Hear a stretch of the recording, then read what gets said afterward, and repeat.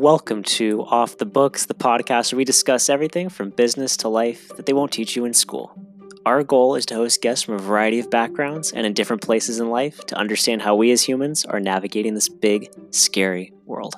We want to promote growth in character, in health, and in mindfulness, and it all starts with a conversation.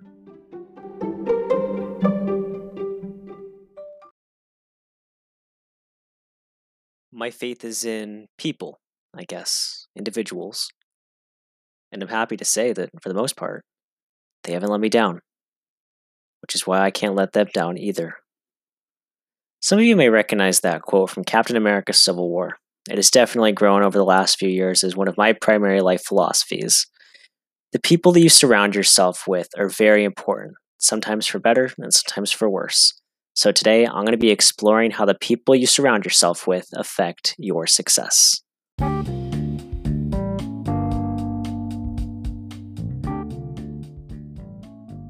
Early on in life, we don't always get to choose who is in our life.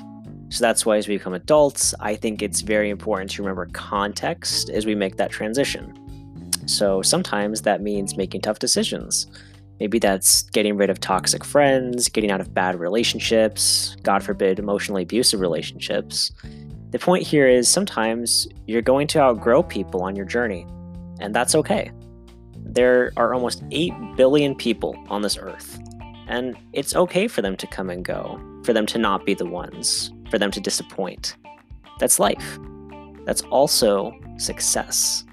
The moment that you realize that part of your success journey is going to involve letting people go is the moment that you will stop feeling bad about it. And if you're on the opposite side, if you're the guy who is always picked last, never has friends, can't stay in a relationship, there's usually a reason for that. And I believe that being that person, coming from a school of hard knocks, can be a huge advantage if you look at it that way. Find out the similarities in your character, and you will discover how you can grow from where you are today.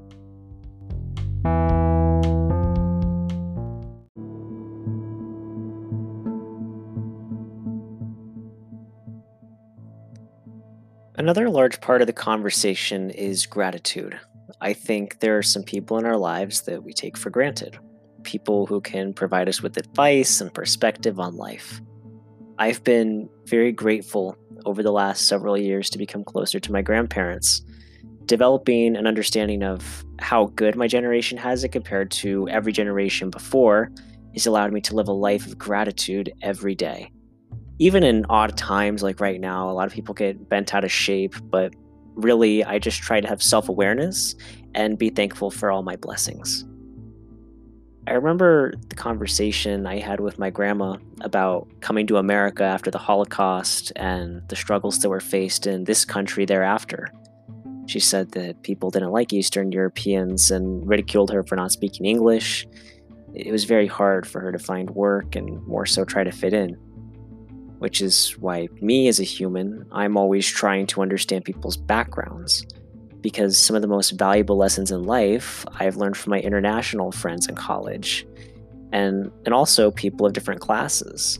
With my other grandparents really coming from nothing, they grew up in the backwoods of Montana where you live off the land more. And I remember my grandma growing up talking about how lucky this generation is to have welfare and how growing up in a single parent household, they very much would have received free meals and financial aid for school, but those were just opportunities that people didn't have yet.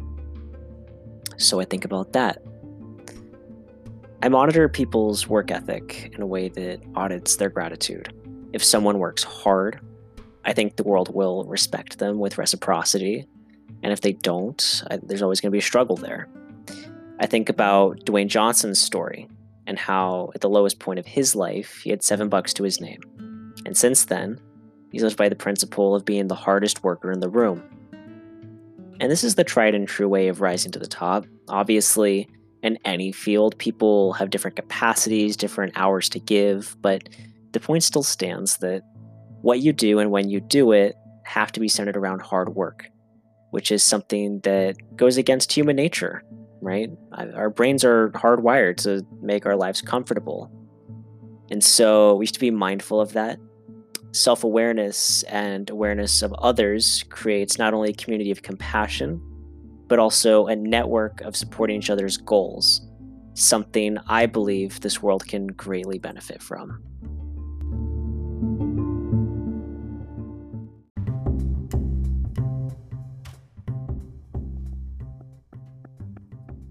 An individual has not started living until he can rise above the narrow confines of his individualistic concerns to the broader concerns of all humanity. It's a quote from the Reverend Dr. Martin Luther King Jr. One of the reasons I brought this up is because oftentimes self-awareness comes at the expense of selfishness. It's human nature to have wants and needs, but the thing to be mindful of is your attitude surrounding them. Comparing yourself to others can lead to envy, which deprives the soul of compassion. Instead of asking, why can't I have it as good as them? Why can't I help others? We should be asking ourselves, how can I have it as good as them? How can I help others?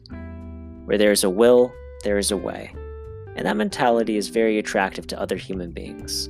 It makes you someone that people want in their success journey when you are providing them value or reasonably asking for help as a fellow human being. So remember, it's okay to outgrow people. It's imperative to value those helping you. And it's okay to not have all the answers. Just be cognizant that you are on your success journey, and the people around you will determine how quickly you get there.